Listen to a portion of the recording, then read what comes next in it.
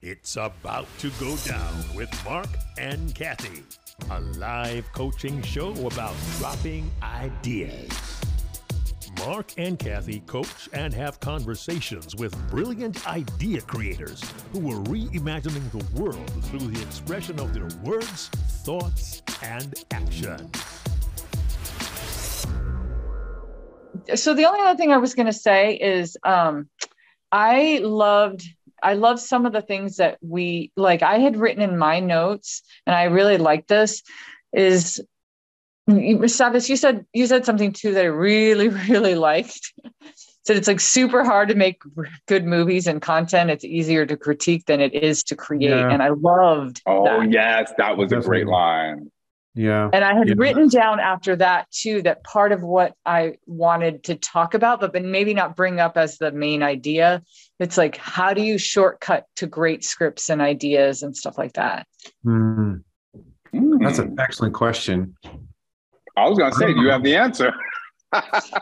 Well, I don't think I shared that with you guys because I put these. No, I remember, Kathy. You said you had that idea. You didn't want to say it out loud. Oh, okay. I did. Yeah. Okay.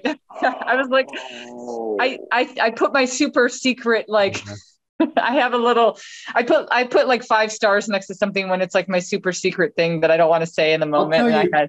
I'll tell you both right now. If you ask me that now or later and in the moment, my answer is probably going to be there isn't a shortcut. I don't think there is a shortcut. I think it takes work, stages. I mean, I'll think about some more. And if you ask me again, I might have a better answer. But no. But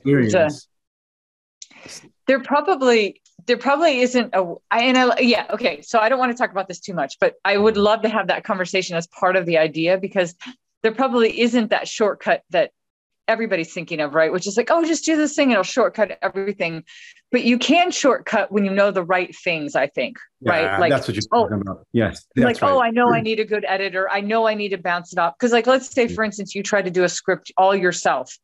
That's going to take you 100 times longer than knowing that, I need to have a really good editor. I need to bounce it off a bunch of people. I need, whatever. No, that's a really good point. Actually, I was talking to my brother. My brother's an architect. He's kind of semi-retired architect because he's doing other stuff now. But he's trying to design this house. It's like he and his wife are doing a vacation house. And they're all over the place, like in a loving way. They have 1,000 ideas. And I think this is what you're talking about, Kat, which is why I bring it up. There's an organizing principle behind an idea. It suddenly helps you decide which way to go. So let's say you just want to build a house. I'll make this up. You want to build a house that's a Tudor style. Cool. Then okay, Tudor style has this, and this, and you can play within the lines there. It's the same thing with, I think, a creative enterprise. You have to have an organizing principle. Like, I want to make this funny. Yeah. I want to make it a horror, or I want to make it really sleek and modern sci-fi. I think once you have an organizing principle, this is actually really interesting that you asked that question. That's kind of a shortcut, right? You got to decide what you want to do. You have to make those decisions, those big structural decisions on the outside, and then the inside starts to get much easier. Yeah. Oh my God. See, we'll have so much fun with that, Mark. Yeah, that's really interesting. That's a great question. I like that question. Here's why I like that question. And my children are getting to know that I say this all the time. The bane of human existence is patience. We don't like to wait for anything, right? And that's why so many businesses have been successful, because they have figured out how to make you wait less time for a taxi, how to make you wait less time at the amusement park, how to wait less time to get your food. So anything with a shortcut, I don't know if there's an answer or not. I believe that there is. But what I can say is anytime we get into a conversation about a shortcut, I think you've got more people listening, because everybody's looking for a shorter way to get to point B. Mark, you're right about that. No, I think it's a really good way to say that. I think it's an amazing way to say it. Yeah. And I saw you write this down, Mark, but when you said organizing principle, I think Mark and I both grabbed our pens. I really, I really like that. So yeah, this will be great. I love that too, because I think, Mark, I don't know if you teach this when you teach, and I don't think you ever really teach specifically about storytelling, right? I mean, that you're more on speaking. I mean, it probably comes down. Well, it's funny. Just real quick, I teach some concepts of storytelling, but ultimately the way that I teach public speaking and communication skills is a lot through storytelling. It's through actual storytelling, because you're an amazing storyteller, but you can't just turn your magic onto other people. And one of the things that I teach when I'm doing like I'm doing a workshop, I usually teach which seems so rudimentary, like seems really like really low level, like duh, everybody should know this. But I think Savas just like really confirmed that people need to know this. As I always say, think of what type of story is this? Is it like rags to riches? Is it an overcoming story? Because then when people, because if you're in the middle of telling somebody how there was a 10-car crash on the freeway, if you know what type of story it's supposed to be, it'll help guide your, I mean, and you just said it. I mean, like, it will guide, it'll guide how you put it together. Like well, one more thing I would add. Kind of story. Yeah. And to add to that, Kathy, like the more I think we think about like organizing storytelling, I suddenly start to realize that almost everything is storytelling. I mean, any politician will tell you that, from their campaign to selling a new bill to, I mean, this is what marketing is, isn't it? Storytelling. Yeah. I mean, yeah. Here's the car, here's the watch, here's the, like, it's everywhere, which is kind of cool. When you peel under the hood of how it works, then you can see it everywhere, and then you can kind of deal with it better and also then make your own, right? But it's a really important skill that I don't think we totally learn. Like when we're in school, right? We learn English in this country. But we don't learn storytelling. Right? You take apart a book. We don't really understand storytelling, right? That's such a huge skill. Interesting. Yeah. Yeah. I know. Oh, I love man. You make me want to go back to the classroom. That was right. Because we taught a lot of electives, especially in high school. We taught the 12th graders a lot of electives. But we took short stories was an elective, but storytelling itself and the skill, it's just like this teacher would say, write a story about X, and we kind of do it, but we just do it like in a basic way. I mean, we don't really understand. There's structure to it, and it's not that complicated, but it is a skill. It is something that we all can use. It's just as much as mathematics, I think, or science, or like it's. I do believe. I didn't think that way until like the last few years. Like, I didn't really understand. Yeah, and I think to add to your point, I think the way that we teach storytelling, just like we teach public speaking, is just watch a couple of models of it and then you'll figure it out. It's like, nah. It's so hard to do. It's like trying to learn the piano by just watching someone play, right? You can't. Right. You practice. Yeah, there's fundamentals. This is the shortcut thing you guys are talking about. There's fundamentals that everyone has to, once you learn the fundamentals, then you can take that shortcut, that leap. That's what that is, I think. Listen, Kathy, I know we're not doing this as an episode, but we have to keep this footage.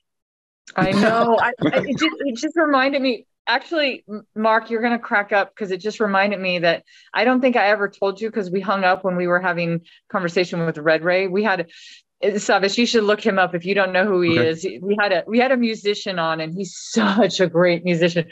Come to find out, he used to be in like. He's from the New York area, and come to find out in the 90s, he was on their Arsenio Hall show twice. He was on Soul Train like 3 times. Really? Like, he's super humble, but like his music's really, he's phenomenal. He's really good. His name's Red Ray Frazier. But at the end of his episode, do you remember we kept going? We need to tell Maddie when you do the show notes. You just reminded me, so I wanted to tell you. Tell her to add this, and this might be fun too, to like grab this little section, like and say, hey, this is a behind the scenes conversation. It could be kind of a bonus. Could be kind of a little bonus clip, you know. Kathy's power went out, and we decided to keep talking. That's a good idea. I'll wear the same thing so we can keep it consistent. Yeah, we'll keep it consistent, right? Oh my gosh, yeah. Anyway, I think that I'm so excited about our conversation, because I think that I think this, of all the things that we talk about on our show, I think this is the thing that we're the closest to. So I feel like our conversation is just going to be one geek out fest. Definitely. It might be, so we'll have to take our own advice and make sure we don't go too far down a rabbit hole that nobody else can understand. But yeah, no, talking to you both, there's a lot of overlap that I never considered before, which is really interesting for me to think about on my side, right? Like, I speak the same language in a lot of ways. So what you're doing, And, you know, again, not to take this too far, but because Mark doesn't maybe know about this conversation I was having with you separately, but I have a friend, Mark, here that is like a newscaster in Portland, has been for like 30 years. And he wants to do a little thing with me where we take somebody and we we take somebody at the beginning and say, oh, here's somebody that has to give a speech or a talk. And then we like work with them for a week. And so we kind of record the whole process. And he's maybe going to pitch it up to his like, you know, to his networks or whatever. And one of the things that I was telling Savas about, that I had an idea, because if it's TV show, it's a different land. Like you just have to like, you have to make it for the masses, right? And so, something that could be interesting to the three of us might not be that interesting. And so one of the ideas that I had was like bringing on experts of other things that could maybe help us. Like if we thought somebody was monotone in their speaking, could we bring in somebody that was an interior designer that was really good with color, and then say, what are the things that you look for when you brighten up a room? And then we listen to them, and then we go, we need to brighten up the room that you're creating with this story and stuff like that. And so, anyway, those are, when you said that the connection, you didn't really see it before, Savas, I think it's interesting to try to find that inspiration in other places, you know?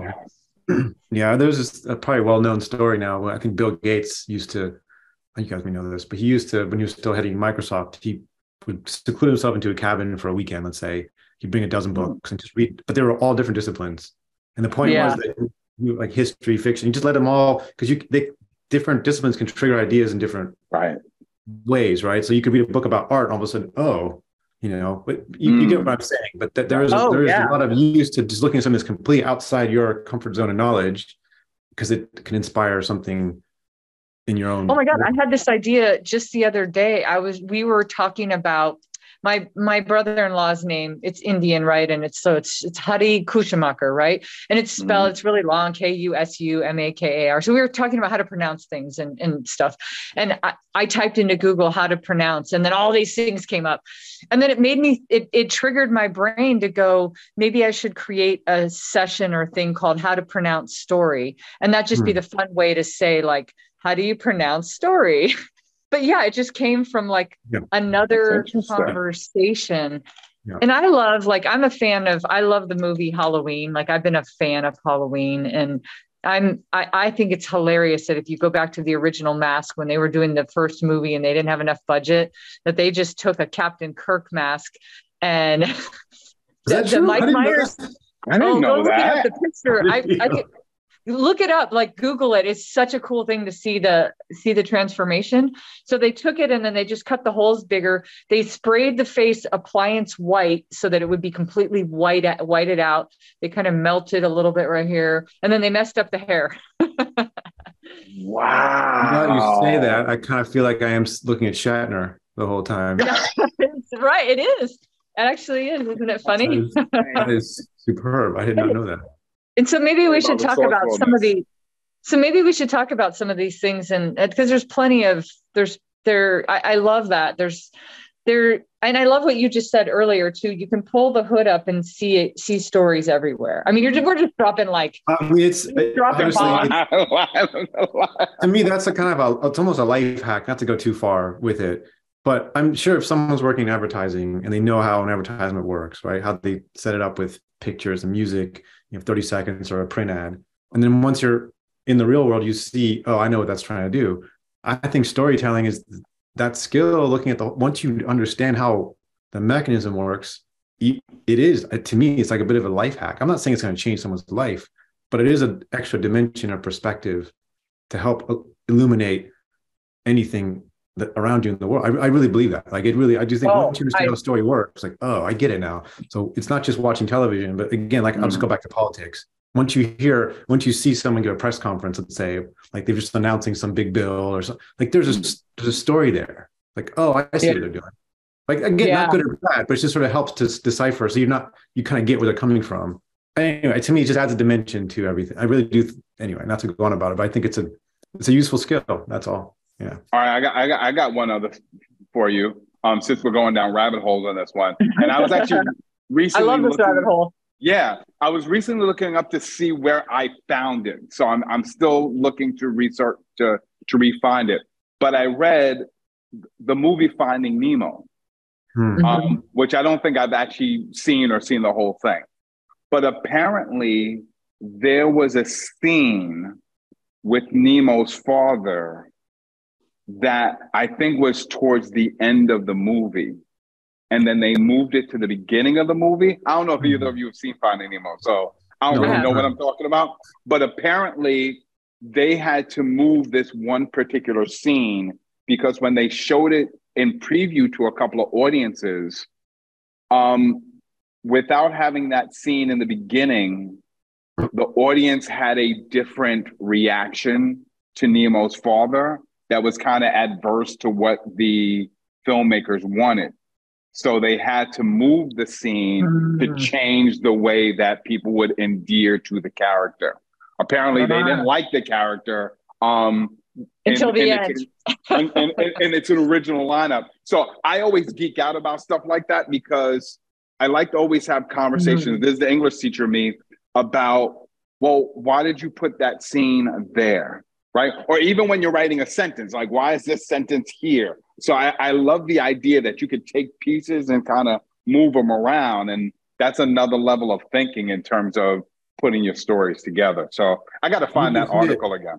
Yeah, we should find that because you just hit a few nails on their heads right there, Mark. So one, having the test audience is one of those editors I've been trying to talk about, right? It was like you have feedback to understand like, oh, story isn't working like we thought it was, which you wouldn't know without another perspective. Right. And the other thing you just said, Mark, that again, in the last few years of my career, I'm trying to figure out, like a lot of people when they talk about storytelling, or I would guess even speaking in public, right? Oh, I'm this person and I come from this background. You don't want to talk about, but in a story, you can also flip the order of something and create more of an effect, right? And a lot of modern television does that. Like you'll see, I think White Lotus, which I don't watch really, but I've seen the first episode of last year. So the first episode starts with a character being dead, right? And then you go back in time, and here's what happened before that, right? You know, people, it's more common now. But the point of that is like it's more effective. You're hooked at the beginning, like, oh, who's dead, right? If you just start with everyone arriving at the hotel resort, hi, I'm Joe, I'm John, right? Cool, but that's the point you're making about changing the order of something to create another level of storytelling or another level of communication. Yeah. It's like this, Kathy, you were talking about this accident thing earlier. I think you were saying this, but what kind of story it is. But you'd say, I was walking down the street and you'll never believe what happened to me. This car exploded in front of me, right? Whatever. And then you go, what do you mean? It's like, well, okay, I was going here and I was going here and I was doing this. So it's completely out of order, but you've hooked your audience from the beginning, right? Yeah. No way. Or like, you'll never believe what happened to me. Instead of just saying, I went to the store and I bought this thing and then I saw an accident. You can say, you'll never believe what happened. Like the very beginning, you've already given the right? That's the whole point about order, which is storytelling. Again, back to this issue. Yeah, just to geek out on that for a second too, is like when I literally tell that very thing to people when I'm talking about storytelling. I'm like, sometimes a movie will start at the end because it's more interesting and it pulls you in, and the vivid details matter. So then you have to decide what details matter. If I take 5 minutes to get to the accident, who cares? My alarm went off. If there's no reason for you to know why my alarm went off at 6 a.m., there's no reason for you to see that I got dressed. There's no reason for you. Like, why? But if there is a reason, that's different. If somebody turns off an alarm at 6 a.m. and there's some reason it's going to connect to later on, that's okay. So yeah, just kind of knowing here's the vivid details that create the context that are needed. And then these are the ones I don't need. And usually most people are really bad. They want to tell you all the things because in their mind, it makes sense. I have to tell it in a linear fashion. Oh, I went to the store. I needed to we ran out of milk. It was crazy. And then they go down this like the left field. We ran out of milk. It's crazy. Like we always run out of milk at the end of the week. I don't know why. We buy 10 gallon, like whatever. Now I'll tell you, here's another level of that. Sometimes when I'm working with people, I see them, they're so stuck in their brain with trying to get the perfect version of the story. And so I often tell them, no, at this process, tell me everything. Stop trying to, or when kids are writing an essay, stop trying to go for the 100 words. I know it said 100 words only. Get everything out and we can always chisel it down. But, I sometimes find people trying to be perfectionists right from the start. It's like, we'll get there. We do the same thing in the TV world, Mark, from the script to the editing. Like a lot of times we get into this tab, like, I want to make this first cut great and perfect. But you really can't. You kind of have to have all the warts. You got to lay it all out. You got to make it too long. Yeah. And then you look at it and go, oh, you know what? This part's really good. This part's not so good. Let's just cut that out. But you can't do it. Like if you're trying to paint, if you've ever, I'm jumping around here, but I remember I went to, it's in Madrid. I forget the name of the museum. But do you know Picasso's painting Guernica, that big giant World War II? If you look it up, Mark, you'll see it's really famous. It's like this.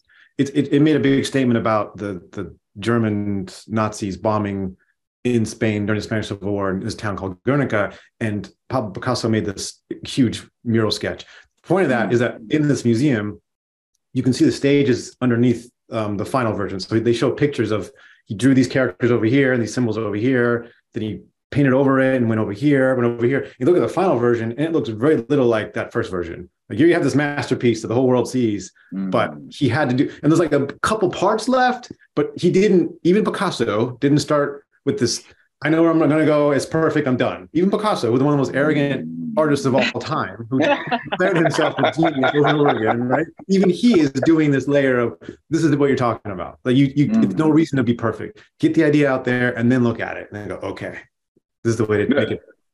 I always find the chisel is sometimes the best part of the entire story. And then to get it to the point, and Kathy, I always give a nod to you on this one.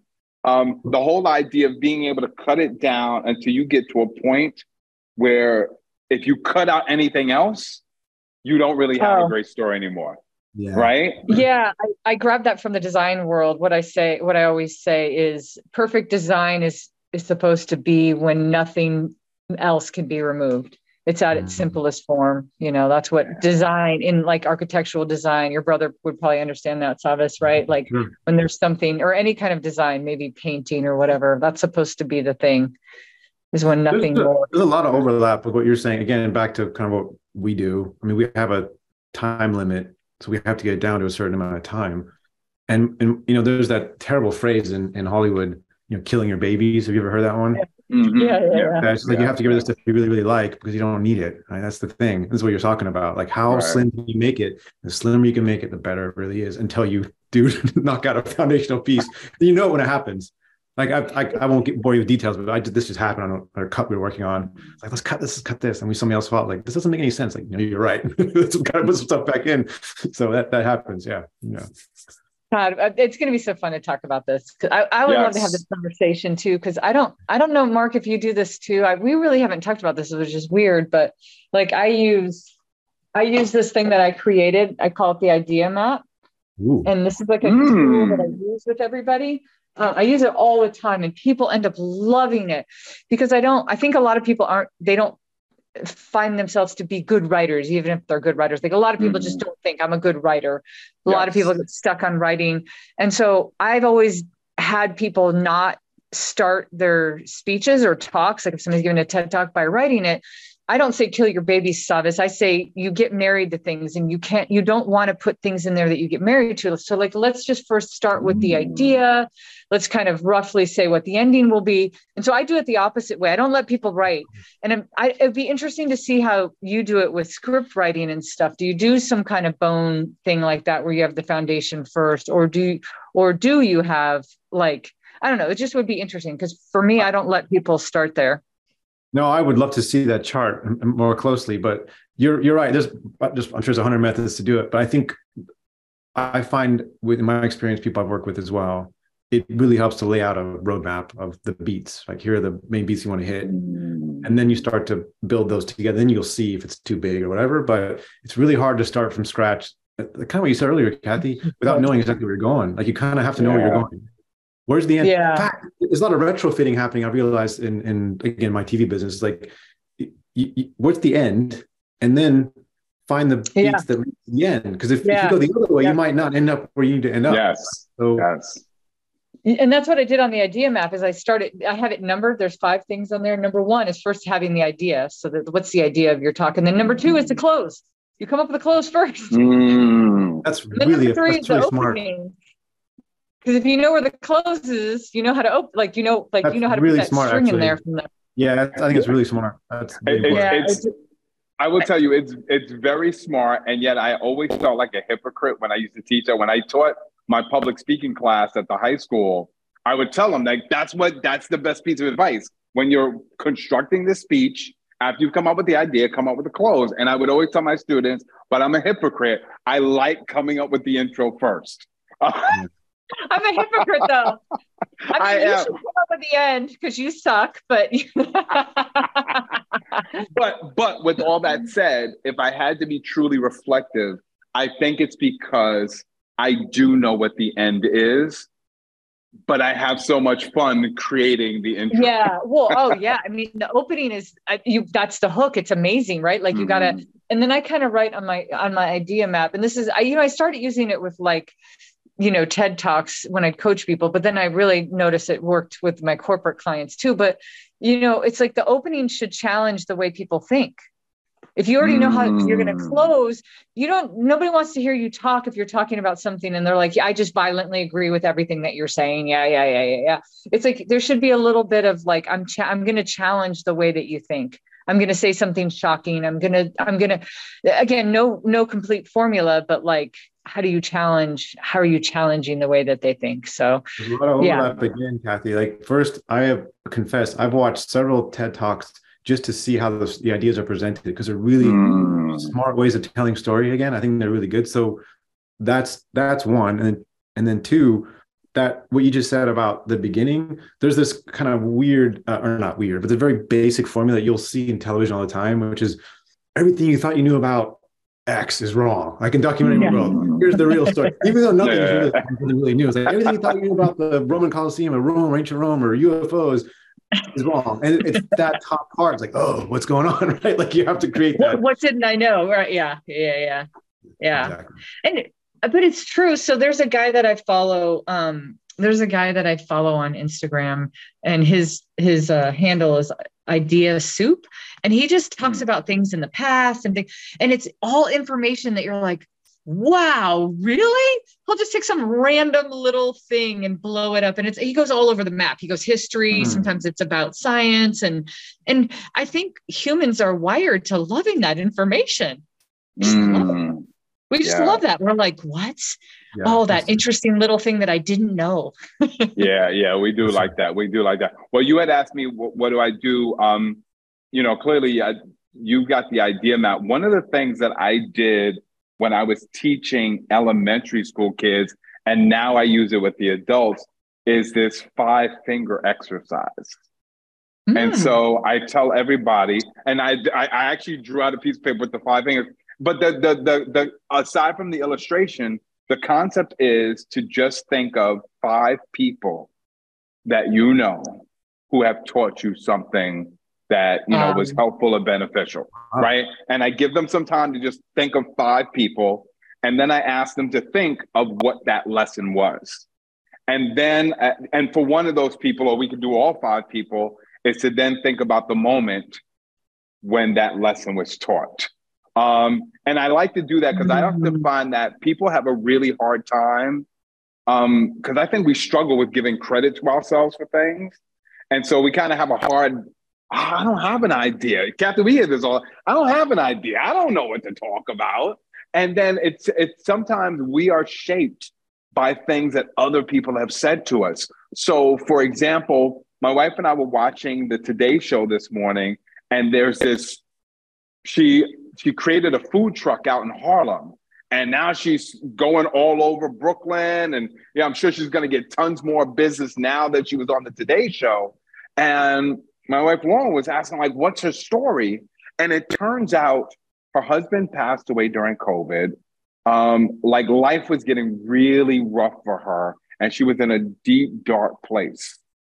And it was her granddaughter who came to her and said, Grandma, when are you going to start cooking for everybody else again? And that was it. To me, that was one of the fingers on the hand. And it came from somebody else who then sparked something in you that created that story. So yeah, I always like the 5-finger exercise. We got to think about the other people in our lives who create the stories for us sometimes and create the ideas for us. So that's really I interesting. love that. I like that. Yeah. I like that a lot. That is awesome. Mark, you did that. You made us do that the other day on the show. We did that. That's we didn't right. call it the That's five right. finger, but we just, like you said, 3 people. I love that. That's such a good, it's really good. Savas, do you keep any, like, I know we're super geeking out and we should definitely probably stop. Although this should be just like a little mini bonus extra. Like, I'm telling you, it's going to be one of those things where like, we're going to show like a very special episode. Yeah, this is going to be like a special bonus episode because this has been a great conversation. I'm sitting in my windowsill right now because I don't know what happened, but the light over there just you get power back. That's darkened. awful. Yeah. Do you keep any kind of, like, I teach people to keep a story file. Do you gather anything, Savas, just to have things that you can pull inspiration from? Like for instance, there was like an Italian opera singer. I read about him a long, long time ago. And now I've never been able to find his name again, but there was like this Italian opera singer that people loved from, like, probably from the 1800s, early times. And he would keep a book. And every time somebody said an interesting word, he would write down the word. And so then people were always like, wow, how do you have all these like beautiful, brilliant lyrics? And he's like, I could never come up with these lyrics. Just like if I just sat down and like, and it was more like, I'm constantly gathering them. And so I always, like, in my storytelling workshop, I have people keep a story file. And that's one of the questions I asked Mark, but I didn't do it as brilliantly as that, like the 5 fingers. I just say, what's like one of the most important lessons you've learned in life and where did you learn it from? But I find when people keep a story file, like I have over 1,500 entries in it right now. I've been doing it for years. And then I started tagging them, but I can even just go through and kind of skim through it. And it helps me to, like, if I'm going to tell a story or I have to put something together, it really helps. So I wonder if you do anything like that, or where do you draw from? Like if you have to sit down and go, okay, I have to make these bones right now of this script or this story. How do you do it? I like that question. That's a good one. I mean, a couple of things came to mind. So one, part of my career is coming up with ideas to build projects around, whether it's a show or a special or a series, whatever, or just coming to a project I'm on with, hey guys, let's think about this one. And that a lot of times, Kathy, I think it's sort of noting, this is the personal journey here, noting when I feel like something curious, like, oh, wait, I didn't know that. So I could be in a museum, which I was recently. I'm taking pictures of some of the text or something, like some person or some artifact, like, that's weird. I took a picture of that. I'll be reading an article. I'll like highlight something. I'll save it. So it's like a collection of stuff. I'm like a little, like, what are those birds that, like, I forget the bird that like takes all the stuff and they just steal from everywhere. So it's kind of that, where it's like sometimes it's a small thing that triggers this idea. Like, for example, I was reading some article on a NASA website, and they created these cool space posters, like pretend space posters. So if you remember the 1920s, 30s, 40s, 50s, those old rail advertisements, like, oh, go see Yosemite, or, go take a cruise ship to Europe. They created these like pretend space posters for, like, go see Saturn, go see Jupiter, go see Mars. It was really, really cool. Like the sites of these places. Like, oh. And that got me spinning for like a year on an idea for a project, just to see that kind of stuff. So that's one. On the second thing, I thought when you asked me that question, you explained that. I heard this really cool idea. I forget where I heard it, but it was sort of do a daily diary, but like a sentence or two, right? So you just like at the end of the day, just write down 2 sentences of what happened that day. And the next thing you know, you've got like this whole collection of moments in your life, and it's somehow I did it for a while. I kind of come back to it occasionally, but that's kind of a cool way to kind of see perspective on your own. And I think you said it, Mark, earlier, or Kathy, just like there's meaning, and it's kind of feeding off what you said, Mark, with the 5 influences. Like there's a way to find these things that happen that we may miss because we're so busy every day. It's like, oh, wait a minute, that thing happened and it was really mundane, but that was important. You can look back at it. Anyway, I can give you more details, but those are 2 things that I feel like can be helpful to. Okay. So I just had this crazy idea, Savas, and I think it would help you more than it maybe helps Mark and I, but maybe not. I don't know. Let me tease this out loud for a second. So I journal a lot of things, and I keep all my stories in this one space. And then I have like concepts that I come up with. So if I see something, say I gather some of the same, if I see something, I have an idea, I'll write it down and I'll put it in like another little area called like concepts, things, ideas. But I also do this other thing was very personal to me. And And I wonder if I can't blend this. So here's what it is. I keep a dream log, and I dream a lot, and my dreams are always really weird. And so I had my nieces out visiting right now, and I had this crazy dream. I woke up on Christmas morning. I had a dream that she got kidnapped. Right. And so it was like emotional, and I was like, how, and then there was some details that were weird. And I wonder if and I just usually write, like, I write the date that I woke up, and then I like write one line about the dream, like, okay, Maya got kidnapped. And then usually in the body of it, I'll put a couple of the details if they're weird, but I wonder if that's not an interesting thing to pull from sometimes, is some of the things that I might try it, because I remember a couple times waking up with like, this is the best idea ever. And then a minute later, I forgot it, right? Like, it's genius. And then it's like, forgot it. But I might try that. I haven't. That's a good one. If I don't do it when I'm laying in bed, like, I usually will forget about it. And it's those weird details that seem interesting, right? Yeah. It's like, that was a weird detail. Like, I wouldn't have probably came up with that myself, in my conscious thinking or whatever. Anyway, I don't know. That might be something interesting. No, I've never thought about that, but I keep that. Because I can't tell sometimes. I'm sure it's the same for you too, but in a dream, it can be something that can feel really emotional, right? You're really sad or really scary or really exciting. And later looking back, it's like, that's not exciting at all. Is it because I've forgotten the cool stuff, or is it because of the heightened state? I don't know of consciousness, but I'm now going to experiment. I'm going to try that and see what happens. That is a good idea. Yeah. That would be cool. Mark, you should try it too. Then you should write it's just a couple sentences. You made me think about it, Savas, when you said the couple sentences of what you do every day. I was like, I know, I like that too. It's a just cool little thing. Yeah. Sorry, Ken.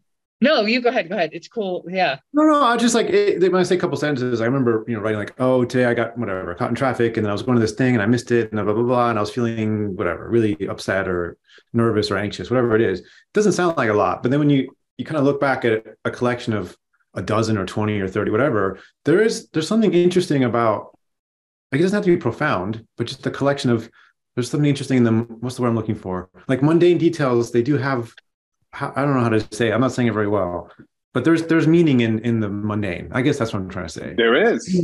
Right? There is. There absolutely is. We all have these kind of lives that we like, oh, every day is the same or whatever. It's not that interesting, but it can be like these little things, holding a door open for somebody, or seeing a dog that's stray, or some lady trying to cross the street. I mean, it can be very mundane stuff. It can be really interesting when you look back at it. So that's all. Yeah. On humanity sometimes. You actually said, so that was another thing I had written down in my notes, Mark. I don't know if you had written this down when we talked to Savas back in November, but you had said something very similar to that, which was, you said that when you're doing like a documentary or something, some of the most important parts of it are when you go and you like interview somebody and they have this perspective, and it seems mundane. And you didn't say the word mundane at the time, but you're like, to them, it just seems like this everyday thing or whatever. But you said that those were some of the most interesting parts of scripting or whatever, is to go hear this person's perspective on whatever it is. I think you're saying something in a better way than I was trying to say it. So I'll use a dumb example. If someone is, okay, let's say a surgeon who's saving lives every day, right? And to them, every day becomes mundane, right? Oh, another cardiac arrest. Oh, another bullet wound. Whereas any one of those little moments is the most shocking thing that I've seen probably that year, right? So if that person tells you that story of that one day, it has a huge impact on any one of us who aren't in that field. So it doesn't have to be as dramatic as a surgeon, but you can see how someone's every day is really, really boring to that person, but it's fascinating to somebody else because they don't see it, they don't know it. Anyway, I think that's what you said that. I think can be true. You just captured why, especially the last 5 years of the job I was doing when I was doing career coaching for the educators in New York City, why it was so fascinating. Because working on people's resumes was exactly that. They started to look at their work over the course of their career as, that's just what I do, right? I teach English, I teach math. And to be able to sit down with people for 60 minutes and ask them a couple of questions and then jar their memory. And then by the end, for people to say, oh man, either one, I forgot about that, or two, wow, I really have done some great yes, things, right? yes. and one of the last people that I coached when I was still in that job said something that really stuck with me. She said it was self-validating. And I really appreciated hearing that, because she said, sometimes we forget. And sometimes as a result, because we forget, we don't feel appreciated by our own selves. And we feel like we're not bringing anything. And just to be able to resurface those moments that get lost in the everyday really helped a lot of people. Mark, I see it all the time too. You remember, you trigger a memory. Usually it's close colleagues, friends that trust me with their resume. Like, hey, kid, take a look at this. And they're like, gosh, I applied for this job. And I look at it like, do you have any idea how much cool stuff you have on here? Like, do you have any clue? Like all this, like, I look at this like, oh my gosh, like this is, what do you mean? You're overqualified for this. Like, are you sure? Right? This is what you're saying. It's like, it's kind of it's weird that we kind of forget that. Yeah. I mean, it's crazy. You need that outside view sometimes to remind you how much we do, how much our lives are so unique and interesting, right? Because we do it every day. So yeah. Well, I think it's funny that I think so many people strive to be special, or to do something great or monumental, and yet when we talk about ourselves, it's like, I wish I was like that. But I feel uncomfortable saying anything that might make me feel that way. Yeah. Yeah. I think too, when you're helping somebody, Mark, with their resume, or Savas, when you are too, it's that thing that you said, brilliant writers need brilliant editors. I mean, that you're helping people. When you look at somebody's resume, you're helping them see those things that I don't think that they saw. You're able to pull the brilliance out of it. They're able, a good editor will pull the brilliance out of it. Yeah. It's storytelling again. Like, what story you're telling about yourself? Whether it's for a job or a talk for something. It's that again. Yeah. Storytelling is what story you're telling about yourself. That's what it is, right? It really is. You just keep them coming. I mean, I think I'm feeding off you guys because, listening to what you're saying and the work you do, there's so much over. I mean, again, you're dealing with individuals. I'm dealing with topics essentially, but it's the same. It's the same. We're just moving things around so they resonate with, in a way, right, with a certain audience. It's interesting to talk to you both, because it's making me see my own stuff and with a new perspective. It's like, oh yeah, it's really interesting. Yeah. Man, well then imagine when we do the actual episode. Well, I love that we still had this long conversation, and this is by far the longest pre-conversation we've ever had before a show, for sure. Very enjoyable. So I do hope that we put this out there as some kind of bonus episode, because I think that it would be kind of fun for everybody that watches our show to see that we usually have a short conversation, but this conversation is worthy of it as its own episode, because we have these conversations just to kind of get out there and have the episode. But honestly, this is the work that all three of us do when we're working with our clients, or when we're working in our spaces. Like, this is what we do.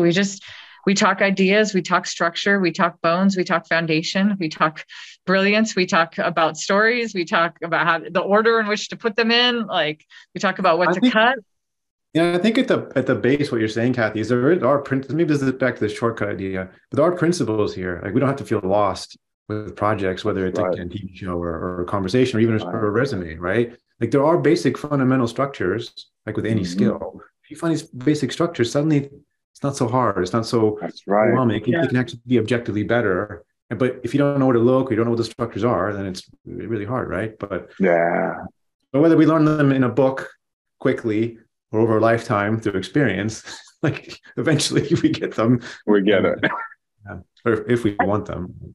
I started thinking about that too, like probably in your field more, Savas, than the people that we deal with. Like, I started thinking about it one time when I was thinking about, movies and how people end up becoming actors, actresses, singers, performers, whatever.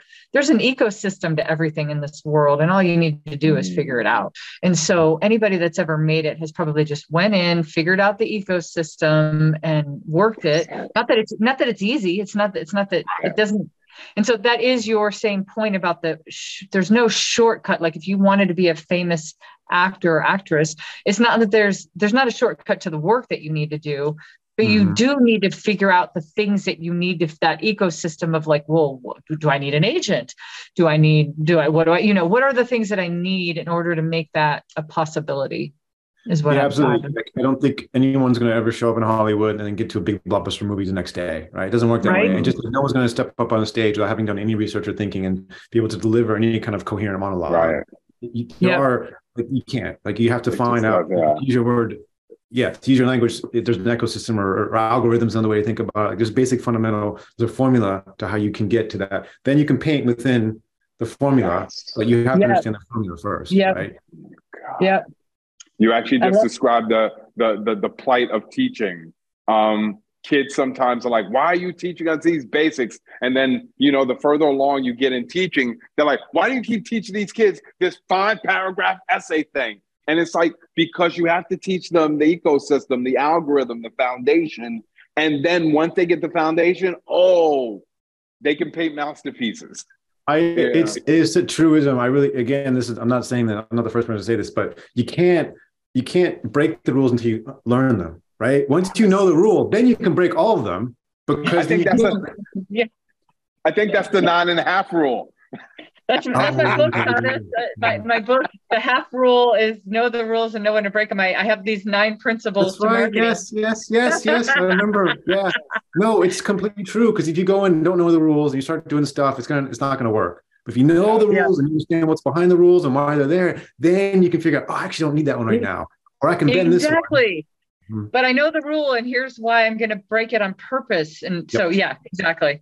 Oh my God, you just, that was the whole Yep. I love it. This conversation is I cannot wait to have the show. I can talk to you too for literally hours. So we have to that's what I'm saying. We could geek out on this stuff forever. And I do think people listening would find it useful because we all do this for a living. And so I think that they would find it very useful to understand how it can correlate to their lives, to the way people tell stories. I think so. Yeah, I hope so. I mean, that would be the point of someone listening in that there are some, again, fundamentals here that can apply in a lot of places, not just in our, narrow world of TV or, whatever. But yeah. Cool. Awesome. Well, why don't we cut it here? We've talked about so much. I think we're great. I can't wait to have the actual episode. Sorry that my power went out and I'm sitting in a window. It's okay, Kathy. So I've got the 3rd at 5:30 Eastern time. If that needs to change, let me know. But for now, I think that's okay on my end. So sounds good.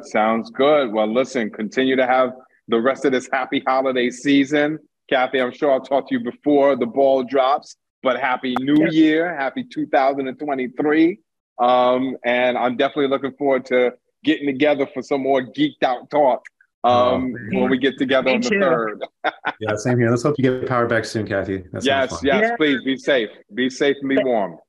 Okay. Thanks, you guys. Yeah, have a great week. Happy holidays. Happy New Year. And I'll see you guys will be the first people I see in the new year as far as this goes. So I'm happy. Nice. Awesome. Nice. All right. Take care.